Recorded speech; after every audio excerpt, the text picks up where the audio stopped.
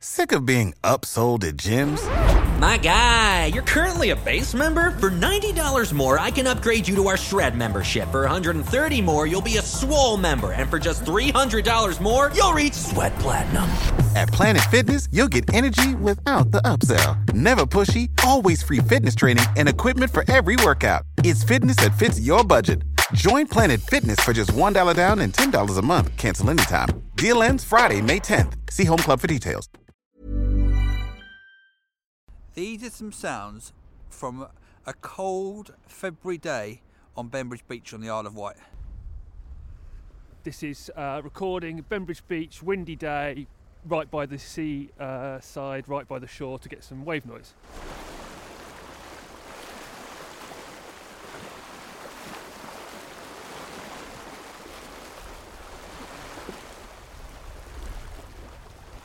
Rock avalanche sound. Marek shouting in the distance. Help me, I'm being bombed. I'm being bombed.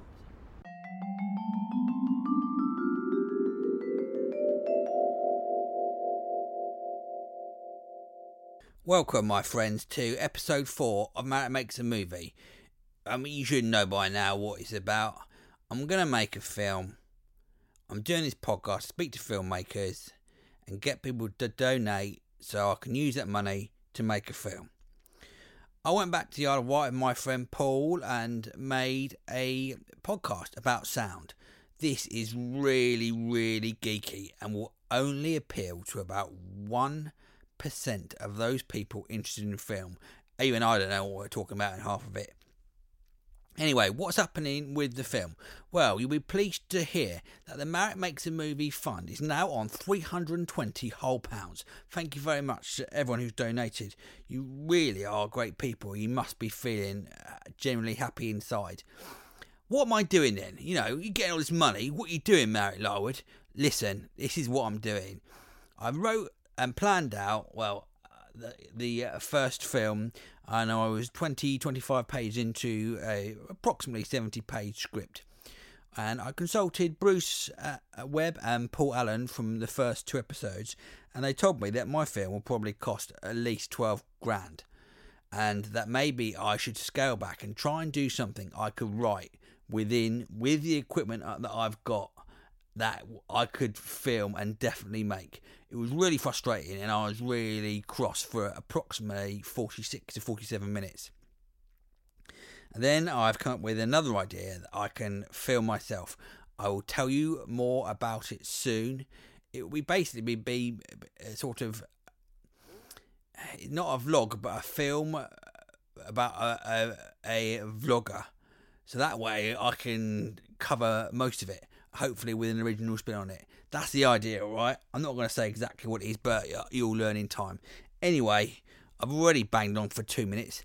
There's a film on which will be linked to on the Twitter page and the Facebook page, which is a mic test that Paul and I did on the beach, so you can see us testing out the equipment. I mean, it's also really boring, but quite interesting to hear the very different sounds, which you will also hear in this podcast. At the moment, I'm speaking into a Sennheiser 416. I don't know if you noticed the difference. Right, I probably lost you already. Let's get into the podcast. Take care, everybody. Marek Makes a Movie. He talks to different filmmakers. He learns lots of things to put in his film. It's not that type of movie.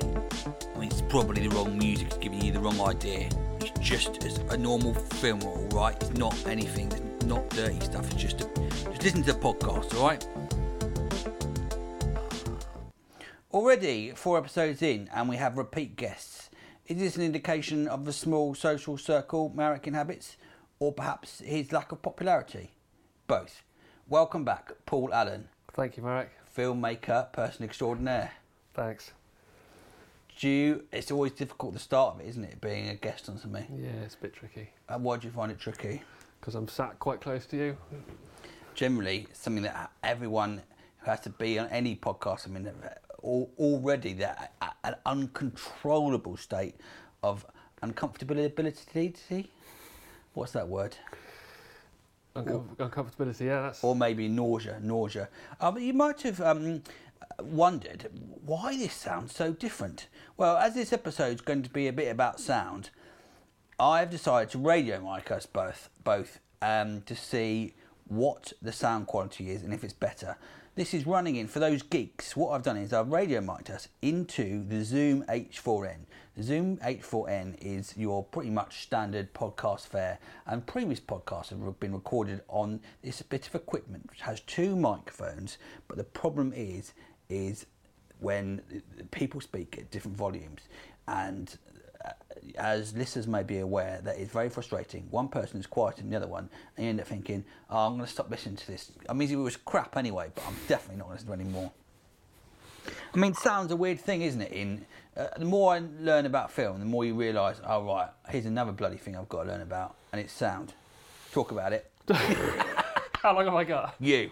Talk about it. 20 minutes. I should say, we're not sound experts. I bet there's some proper sound geeks, because people get really geeky. They do get geeky, but I think... it's a classic thing people do overlook is the sound element, and I think increasingly these days with picture stuff, people often geek out on that, and then they can overlook it, and that is a big problem, and you can't recover it, afterwards. I think people think you can do more in post than you probably can.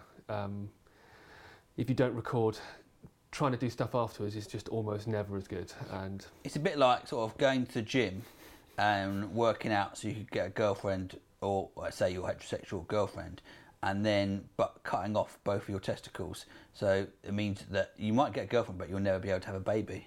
It's exactly, that's the cliche that's the example everyone uses about sound. I've just set up a new sound example. They use that in film school the whole time, the old gym example.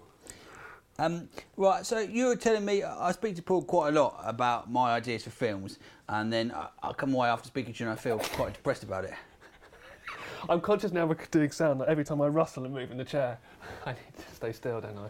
You need to stay still. Now, here's the big thing about sound. What I've learned about it is there's 2 main sound things. We're speaking on radio mics now, but a lot of people like to use the old boom mic. And all I sort of understand is the man with a stick. And I actually originally thought, oh, the big boom is the microphone. But it's not. A lot of the time, there's the microphone goes into this weird sort of cage. This is when you're outside to protect outside sound, and it has some shock absorbers, almost like they're called lyres. They're called how do you?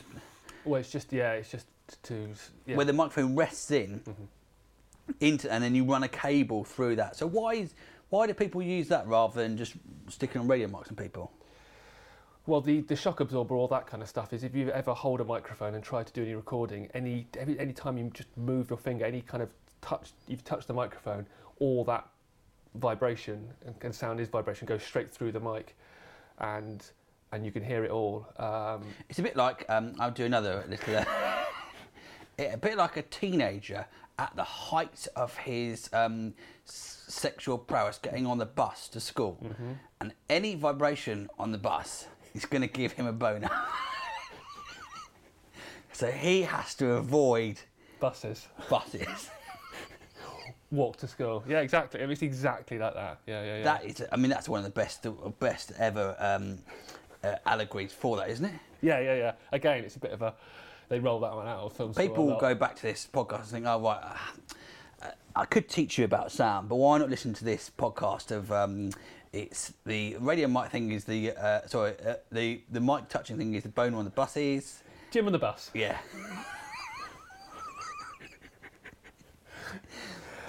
So the cage, so that's really important. Is doing that. So isolating it, so that's kind of suspended. It's like a suspension arm thing, and then you have the wind jammers. The other thing you're talking about. So mics are very, very sensitive to noise, especially wind going in. If I do it now, they peak really.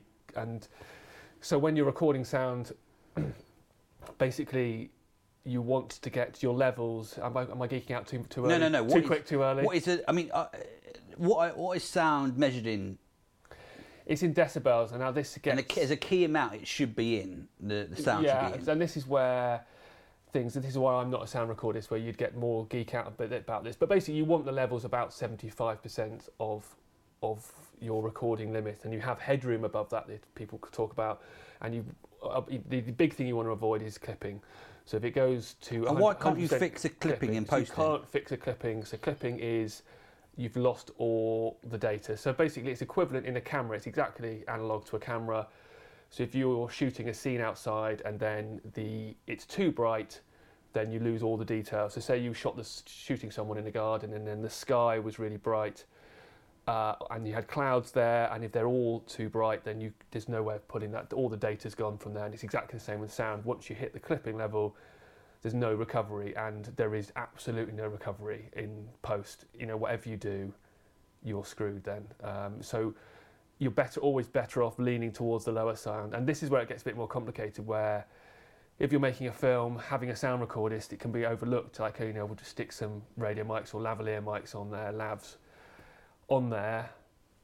But the problem is, unless you're monitoring it, a good boom micist will, when you run through a take, they'll be adjusting their arm and also pulling back for when someone speaks loudly. So within a scene, if they're talking really quietly and then they suddenly speak really loudly, they'll put the boom mic back so it doesn't clip. They're constantly monitoring where they've got the boom mic, and unless you've got someone fully taking responsibility for that, you'll have clipping. Or low levels is a problem in its own right, but it's not as much of a problem as clipping. So you're just trying to find that sweet spot all the time. And as I say, especially if you're trying to, like when we did the short film last year, if you're trying to shoot camera and... The short film is called... Long-Winded. And for the Sci-Fi Film Festival, we made a 48-hour film which wrote and shot me, myself, Paul and Keith Meredith. You can look it up by writing Long-Winded online, and Paul had to try and monitor the sound and do the camera work. And you probably started to hate us quite a little bit, didn't you? Well, it's a nightmare because it's just too much. And I've seen lots of short films where people have tried to do this, and it's just too much. You just can only concentrate on so many things, and then you're trying to make sure the shot's in focus and framed, and then you're trying to keep your sound levels. And especially, that was a classic example, using lavalier mics. It was generally fine, but you also need to hide them. You've got a performance there. The problem is sound guys just spend about half an hour putting, my experience of trying to find a place for the lavalier mic, which normally you actually, if you're in the summer, it's a nightmare because there's less place to hide it. So you have to stick it. If you've got hairy chests, it's not. They stick it in between on the bone in the middle of your what's it called? Right in the middle of your chest, yes. Equidistant between your nipples, and they stick it in with like a sticky bit on one side, and then the rest of the mic hooks into that, and they have to monitor that. But that's why people prefer boom mics to lavalier mics, because of the rustling. And there's certain clothing, if you're wearing plastic or things like that, or sequins, which I'm often wearing. And the people, and where they are, what they're actually doing. If they're sat down and they scrunch over, if they move over, then sometimes it's just unavoidable. And again, if you've got rustling, there's no way back. You can't. I think people, I think early days thought the same. So we'll be able to filter this out or something. And I think this is a classic thing. People, especially like background noise, people think, oh, I'll filter that out. You can do a bit, but you really, really don't want to if you can help it. It's incredibly difficult to get rid of So noise. if you're the greatest actor in the world, but your skin was made out of newspaper, you're not going to get any work. You wouldn't. Well, no, you just get boomed. You get boomed the whole time. Yeah. What you want a boom mic is if you're newspaper. So your boom mic, if say I'm shooting a scene where two actors are in the distance and I'm at the base of the cliff and they're at the top of the cliff, how do I do that? Just do it all in post? Well, that's an interesting one. So you'd either use... Well, it depends what the shot is, because if you're not going to see... it's going to be harder to see a lavalier mic, so you'll be able to hide it then. Well, one jumping off a cliff. Well, I think if I was shooting it... It's a snuff movie, and the other guy's pushing the guy off the cliff, but I want to get the sound of the guy jumping off... I want to get the sound of him jumping off the cliff and the impact of him. And if you don't... if it's a wide shot and you could not be able to get the boom close enough, then you'd do the take... You'd run it through a few times till you had it regular, and then you would then record the sound there and then sync that up in post afterwards with what they're doing. But the crucial thing is you would want to record the voices in that environment. And that's another big thing, which you don't realise, I think, until you start doing it, how different a room sounds. Every single room is different. Yeah. And a lot of the time I'm doing the introductions on this in different rooms, and the sound's totally different, the echo of the room. And I mean, there's nothing you can do. You can put some sort of small room filter or big room filter. No, this is the thing. You can't take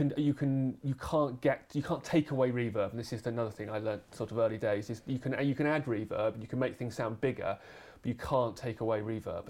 That's you just can't do it. I mean, there's probably some filters which attempt it, but I've never had any success with it. So that's like the guy who's cut his bollocks off. How's that relate to reverb? He can't stop it. He can't put him back. Exactly. It's just an example of something which is irreversible. Is that right? Yeah. Yeah. What I'm trying to do is add it for people who listen to this thinking, well, this podcast might be interesting, but it's about sound. I feel sick. I'm trying to visualise the guy in the gym with his no bollocks on the bus, and then he'd be fine on the bus. Then he'd be on the front of the bus, yeah. But do you still get boners if you've got no testicles? I think that's another podcast. Write in. Why not write in to marrickmakesthemovie@gmail.com or tweet at marricksmovie if you can still get a boner if you don't have testicles. On a bus. On a bus. After being at the gym. Not after going to the gym. I mean, you'd probably be too tired. That's the best time. You're probably safe getting on the bus then. That's your only defence. That's why he's going to the gym. He used to go to the gym for hours. He doesn't even want just so he can get on the bus and feel safe. So, yes. So for a low-budget filmmaker, I mean, a lot of the time, when I do stuff, they've got 3 or 4 guys. They've got a couple of sound guys, one sound guy in the boom, and then there's sort of a higher-up guy who's... They have 2 booms? Sometimes they do, yeah. Well, they would do, and then the sound recordist is the head. The sound recordist is the guy, department. And it's always the best job because I think you're just sitting down with your headphones on, somewhere quiet away where you can't get interference. Keeping levels, but at the same time, you know, it's a high pressure job. If that's, you know, if you've got the wrong levels, and especially if it's a high pressure scene, you've got to get it right, and you're not going to get work again if if that sound doesn't come back perfect. I sent you. I was doing. It's not. I can't say it's saying name drop here. I did a really tiny part on a film, which is going to be out, and I've done it. I worked with this sound recorder on a couple of things before, and the director of the film said he always gets this guy in because he's brilliant, but he does stop the filming quite a lot if there's a slight error. I mean, aeroplanes are the banes of people's lives, and things like fridges, aeroplanes, fridges, and buses and air conditioning are nightmares for people. Cause they're okay. Any sound is okay as long as it's consistent. Yeah. It's intermittent ones is a problem. But when I was doing a thing called Laura, Ben and Him, which was a failed series about 10 years ago, we had a location by this church, a brilliant location, but there are people doing roadworks outside. So the whole day of filming was potentially screwed, and they had to go out and just go, well, it's 200 quid, do you want to just go and do another job? And they did, the council workers did. Really? I mean, I'm not saying they can be easily bribed, but they can be easily bribed. But sound, people have to go. I've been on so many shoots where they send the runner out, who's the guy, to go and find the person who's making the sound. But even when we're filming stuff outside, the summer's a nightmare for gardening. Yeah. Leaf blowers. I mean, how long? mowers. That was a sketch. That sketch took. We did an Adam and Eve sketch, and literally the last minute, some twat in the distance, also known as distance twat. That's a sound term. Again, we probably put down the glossary. A distance twat started on his. Was it some sort of mowing implement? Yeah, and that's it. And I think you'll just, unless you've got a certain scale of production where you can actually shut things down. I mean, most productions don't have £200 to tell council workers to go away. Yeah, that is the current, all the budget for, pretty much most of the budget for Marrick Makes a Movie. That's, industry standards 200 for 3 council workers, isn't it? That gets rid of them. But otherwise, but then time is absolutely money on set. But the big temptation is to say, again, it's a classic cliches, we'll sort it out in post. But you're just going to spend a lot of time, and ultimately, however much time you spend, it will never be as good as getting clean sound. Well, I've done ADR, is additional sound recording. Additional dialogue recording, Yes, it's additional sound, also dialogue. It's actually just dialogue. It's weird how they don't use the letter, isn't it, in that way? And what happens is you go into, I've done it a few times, you go into the sort of studio, and there's two different processes of doing it. So they replay your bit back, which is really weird. and you. What's surprising is your voice obviously changes when you're moving and your exertion, and you always have to copy the movements of whatever weird thing you were doing. And it's almost about to go out of battery there. It's gone down to 1. I'll just stop it there. It's break time. Time to have a break. All the talking, it's too much. I just want to have a little bit of music in the middle to calm myself down. Now I'm ready to get back to the podcast. Well, what happened there, listeners, is that there wasn't enough batteries to to feed both radio mics and the H4n. I used rechargeable batteries, and it drained them down at probably in the space of about 2 minutes. So if you are going to film with that, you will need approximately 1,000 batteries or a separate power source. It's these sort of problems, these rubbish problems that ruin filmmaking. Anyway, ADR I was talking about. There's 2 sorts of ADR. The beep one, where you have to time what you say to a beep, and then to do it with the lines, and it always sounds and looks really weird. It's very strange when you sync sound, that even the slightest millisecond off and you can't watch something. Like when you're buffering something and the sound goes slightly, it's terrible. Yeah, and then so there's the timing and the performance as well, and as you say, a slight inflection difference, and it doesn't match up, and you can tell. I mean, you can tell really quickly, and remarkably especially on some big budget films, they obviously put that as a lower priority because you can tell that they've ADR'd the sound, and it really detracts you massively because they've obviously prioritised the visuals, and that's a big mistake, I think. You need to prioritise things, mate.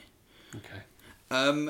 So for Marek Makes a Movie, I keep on saying Marek because it's another person. Maybe I wish I was another person. That's a separate podcast. There's another separate podcast. There'll be several offshoots of this podcast. How can I do sound? I mean, realistically, I've got about £250 so far. I've spent 25 quid on that on badges, and so I'm not batteries.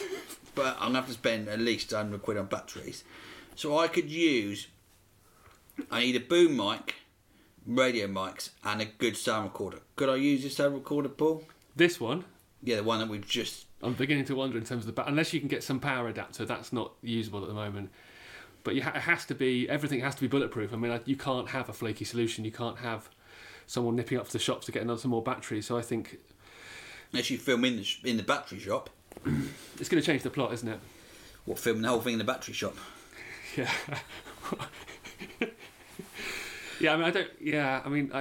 Can't say I've ever been in a battery shop. But you have to do... You could use a low-grade sound recorder, and you could have one person doing it, but it'd be a lot of work. It's a lot of work, and it becomes high risk. I mean, I think in terms of how much they're monitoring, how much you can expect them to monitor. I mean, normally on a professional shoot, when I did my film, and often the films you'd end up the boom operator and sound recorder is the same person, but sound recorders generally don't want to do that. They would rather not, because they would rather just be it shows how important it is. They'd rather just be monitoring the levels, and then the other person can be making boom adjustments as required. Because obviously the boom record is also, there's a massive amount of skill in that as well. It's almost like a kind of, they're working with the performers. They're learning where the takes are. I didn't even realise this. The boom thing. There's whole different sort of shapes of microphones. So your standard, you holding a microphone, it's got like a heart shape, sort of cardioid sound where it picks up certain different sounds. The boom sounds are shotgun mics, which if you don't know are just almost sort of like in Ghostbusters with a stream of power, and they pick up they don't get the sound from behind, and they just try to get sound. They're very directional, basically. That's the best way of saying it, isn't it? Like a Ghostbusters thing, like the Ghostbusters stream. Yes, they're very directional, and then they have it's like a thin cone coming out, and that's the ideal thing. So when you're outside, they're not picking up all extraneous sounds; they're just picking up the actor's voice. So yes, you can be extremely targeted about what, but if you're off mic, that's the good and the bad of them. It's extremely directional, so they'll cut out all other sound. But if they're not on, and when you hear a boom mic off mic, it just goes. The sound will completely go if they're not on mic, and that's where the boom operator has to be completely on it. I keep doing the action so no one can see it. But I tell you what though, I've had to buy a new shotgun mic because my one broke, and Paul convinced me to buy the classic Sennheiser 416, which I spent my money on. We can do the boom experiment now. No. Yeah. Watch out, listeners. Here comes some boom mic operation. So now we've moved over to the Sennheiser 416. And during this whole escapade, I have learned that the most important thing of when doing sound is to press the record button. Yeah, we didn't talk about that. I mean, it's weird we didn't talk about that, but actually, it's an often overlooked thing. You definitely need to do it, otherwise you have to do 2 takes of exactly the same thing like we're doing now. So this is the directional shotgun mic. I'm doing it now. My arm is already aching because it's the second time I've done it. Stretching about a foot for myself, but you can see when Paul speaks off camera. This is me talking off camera, and it should have a lot less clarity and generally just feel extremely distant and not very good at all. And I have to move it to get because my voice is a lot louder. I carry on talking, then suddenly I'll come on mic, but then once I go off mic, even if you just turn it slightly off mic, it will suddenly disappear and you'll hear the sound going very, very off mic, and then suddenly it will come back on mic there, and you can see the difference is massive. So that's what's so good about the mic, and that's what makes it so hard to use as well. You have to be concentrating all the time. So if Marek suddenly said his dialogue off mic, exactly like that, and you're not ready, then you would have missed that line. And it's difficult, and the distance is different from all the different voices as well, because I've got to get a lot closer to you for your voice because it's less boomy and less annoying. Do that thing when you touch the tip of it. Oh. We said we weren't going to do that again. So this is what I was saying before about if you're any contact with the mic, which really transmits straight through the mic. Yeah, you got that? Oh, that's nice. So and that's why it's got this cradle here to shock absorb to isolate the mic from the handle on the shotgun. So any of that, you can hear all of that. That's extremely distracting. So and these go into mics. Actually, when they go outside, they go into a weird cage, which is ridiculously expensive. They cost about £500, and they put a dead cat on them. Dead cat's the industry term. The industry likes a slang term for things. So it's a big fur muff thing which goes around it's basically to stop the wind coming through. Why do they use? I mean, I feel sorry for boom operators. Why is this mic the Sennheiser 416 Classic? Why is it a classic, Paul? It's a classic because it was introduced early on it was a big leap forward back in the day. I don't know when it was, 30 or 40 years ago, but it's extremely durable. That's a massive thing filmmakers want.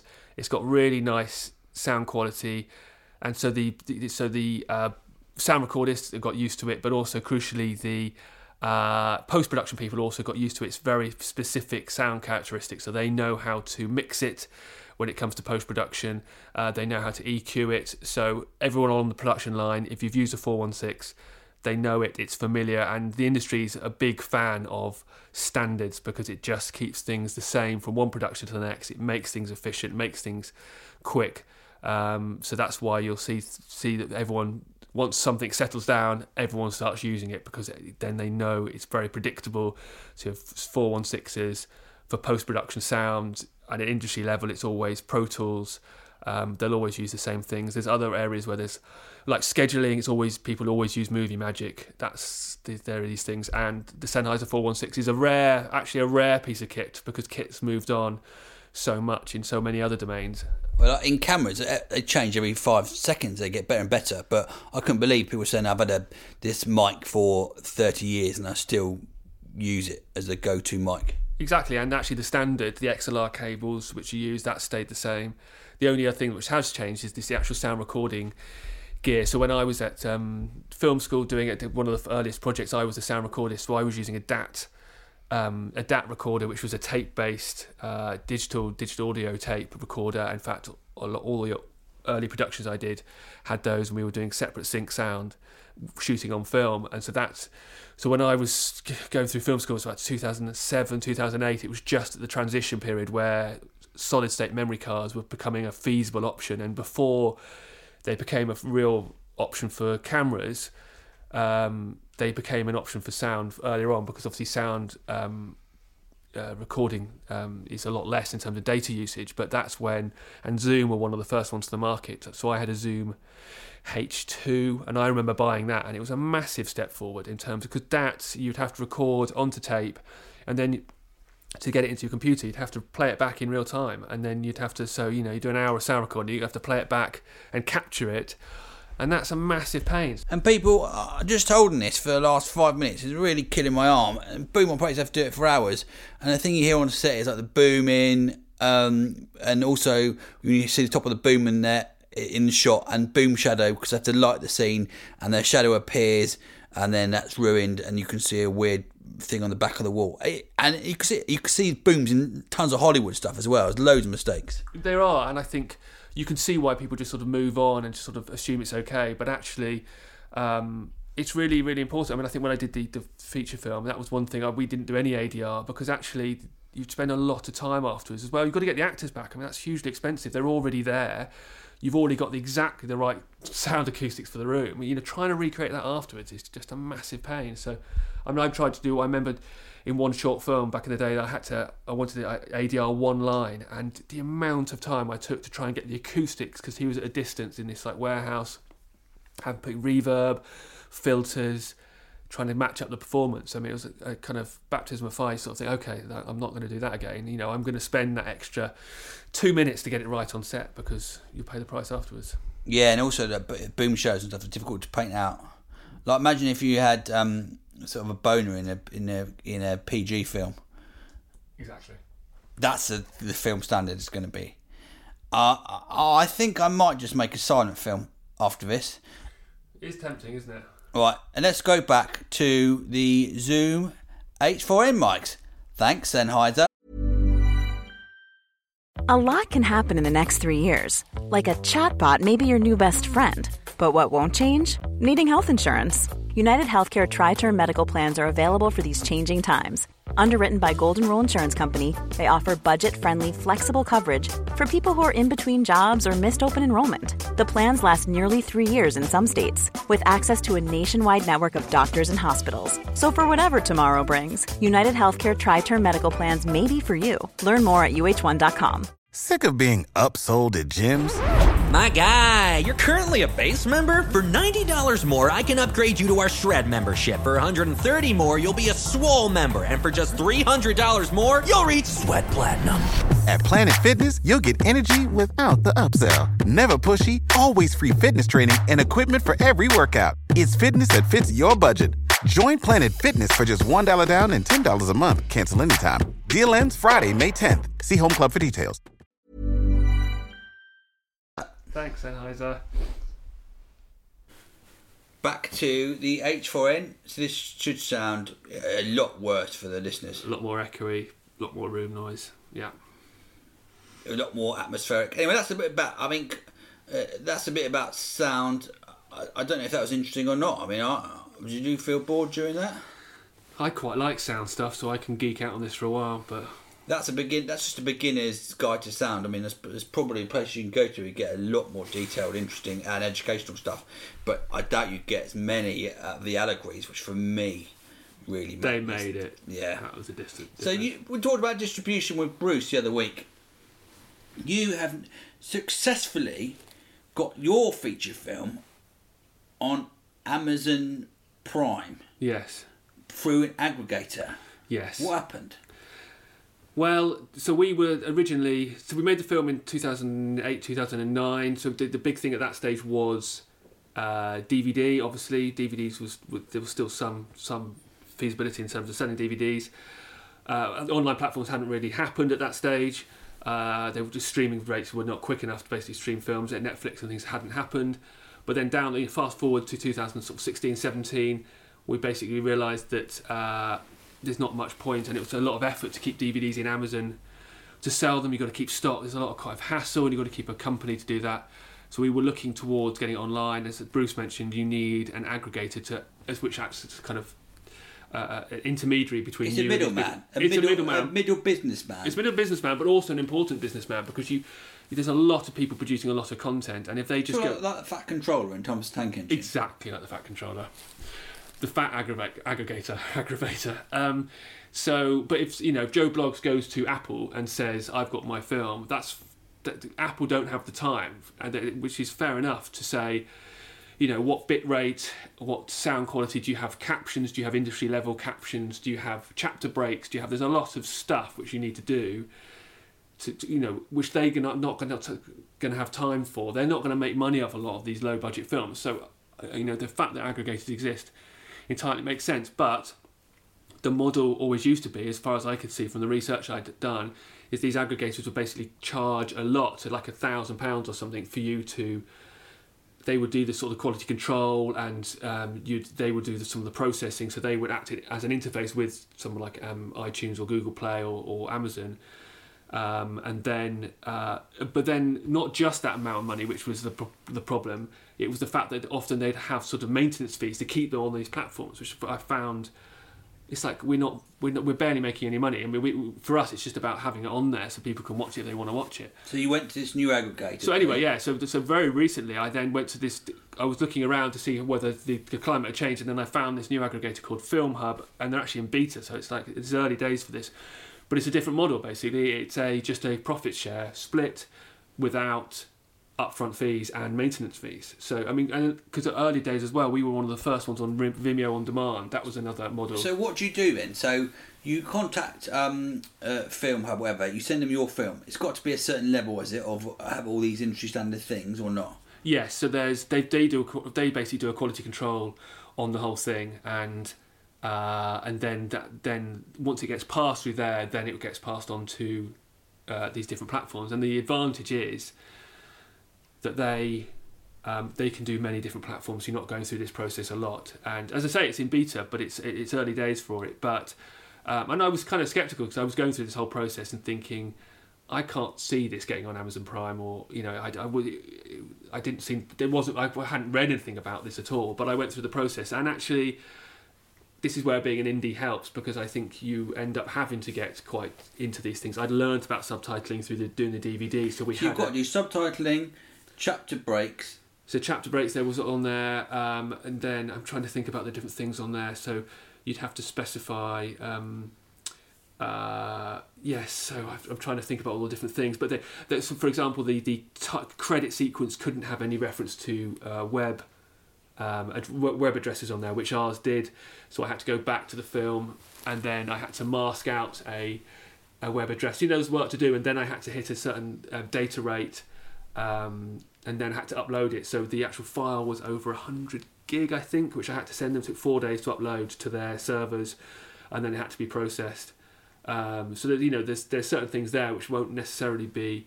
And ours has also been. Because we showed it in exhibition and had the DVD, but it's also been through the BBFC, so it's been rated. Although interestingly, they didn't ask for that, which I found quite interesting. Oh, really? They didn't specify that, which I found quite interesting, because that's really strict for TV and exhibition. They're very, very strict on that. But it seems like it's a slightly unspecified in the online world at the moment. But we had that. I mean, interestingly as well, there's other standards where. Again, they hadn't asked. There was other stuff which they didn't necessarily ask for, which is like the colour grade. You can have cinema colour grades. Stop me if I'm getting too geeky, but there's cinema colour grades, and then you'd have a more of a TV colour grade, which is more compressed. And there's why can't you bloody press record and leave it, Paul? Yeah, you want that. And then there's other things as well for TV standards, which we'd been through because we went through a proper post house where I think it's called the Harding test, which is a test they run. The what test? Harding test, and I thought you'd like that. Which basically runs through the whole film to check for epilepsy, to see whether there's any flash frames which could induce epilepsy. So you can pass this test, and we've got a certificate for that. But again, they didn't ask for that, but in terms of TV standards, they would do. So there were certain things which were quite strict. There were other things which were kind of less so, which I hadn't anticipated. But then, then they waited about 3 or 4 weeks, and then it popped up on Amazon Prime, and it was a bit of a result. And potentially on Vimeo On Demand, it will be on. It's a couple of other platforms. So you can see it's called Big Font Large Spacing. Big Font Large Spacing, it's on Prime. Or you can buy it on Amazon now as well, can't you? Yeah, so that's a good thing. So I mean, for us it's a good thing because Amazon Prime, Prime members can watch it without spending any money. Can you say how much you get from Amazon Prime? Well, I think it was from Film Hub. It was something. I think they said 6p. Was it like 6p an hour? I think 6 cents an hour. I think, and then I think we get 80% of that, and they get 20%. It's not a lot. I mean, we're not doing it for the money, but it's not a lot. You need a lot of streams. But there again, the difference in terms of DVD. I'm not having to send them boxes of DVDs, keep inventory numbers. So you just have to leave that. Everyone has to put big font large spacing on a loop. Just loop it on their computers and televisions. Just continually, and they'll make like 60p. Make 60p a day. Everyone doing it in the world. But it's interesting that it's early days on this, so I don't know how it's going to pan out. So I imagine there's a lot of indies who are putting their films on these platforms, and I think. And how long does the contract last for? Well, this is what's interesting. I don't know. So I wonder, will in 5 years' time Amazon say, "Wait a second, we've held this on our servers for 5 years. It's been watched 5 times. You're not going to be able to have it on there." I don't know. That's not out of the question by any means. And they do that with the DVDs. If things aren't getting sold and you're using up storage space, then if you're not having the turnover, then they'll take. They're aware of what's being used. So we're in a new era for this at the moment. They might not care at all. They've got massive servers, Amazon. It might not be an issue, or it might be. I don't know. But Vimeo, for example, Vimeo On Demand, where we had our film early days, that was our first foray into sort of video on demand, VOD, which this is called. But then they had maintenance fees, and that's why we came off there. You had to have a pro membership, and it was £100 a year. And it's like, for an indie film, that's actually quite a lot of streaming. It costs more money to make a film, doesn't it? And actually, more when you get out of it. But the the big thing is, as Bruce mentioned in when he was on here, I think in my mind it's very clear about when you're making films now. It's all going to be about the upfront promotion. About you just need as much in there which attracts people to watch the project. So just getting it out there, especially like reviews. Talent is going to be massive. Who's in there which is recognisable, which is saucy stuff. And saucy stuff. These things are going to be huge in terms of because it's kind of. Do you think I should do Merit Makes Me with my top off then? It can't hurt. It can't hurt. It might hurt. But I think I remember having a discussion with someone from the film industry about this, and it feels very much like a roller coaster. You want to get it as high as possible, as much promotion, as much sort of preloaded with as much things, because once it kind of gets released, that's the momentum which will keep it through the distribution chain, and you can't really do much. There's a lot of factors in there which kind of, especially things like who's in it. There's not a lot you can do for all promotion in the world. And when we were going to try and get Kevin Spacey now. It'll make it infamous. Get Kevin Spacey in it, yeah.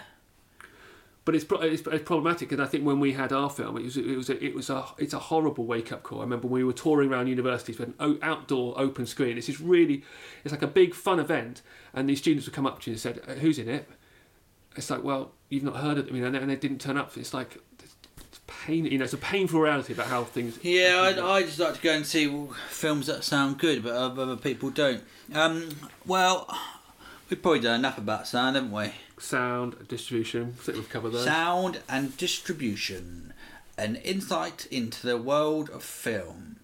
You can find out more about Paul at Paul Howard Allen.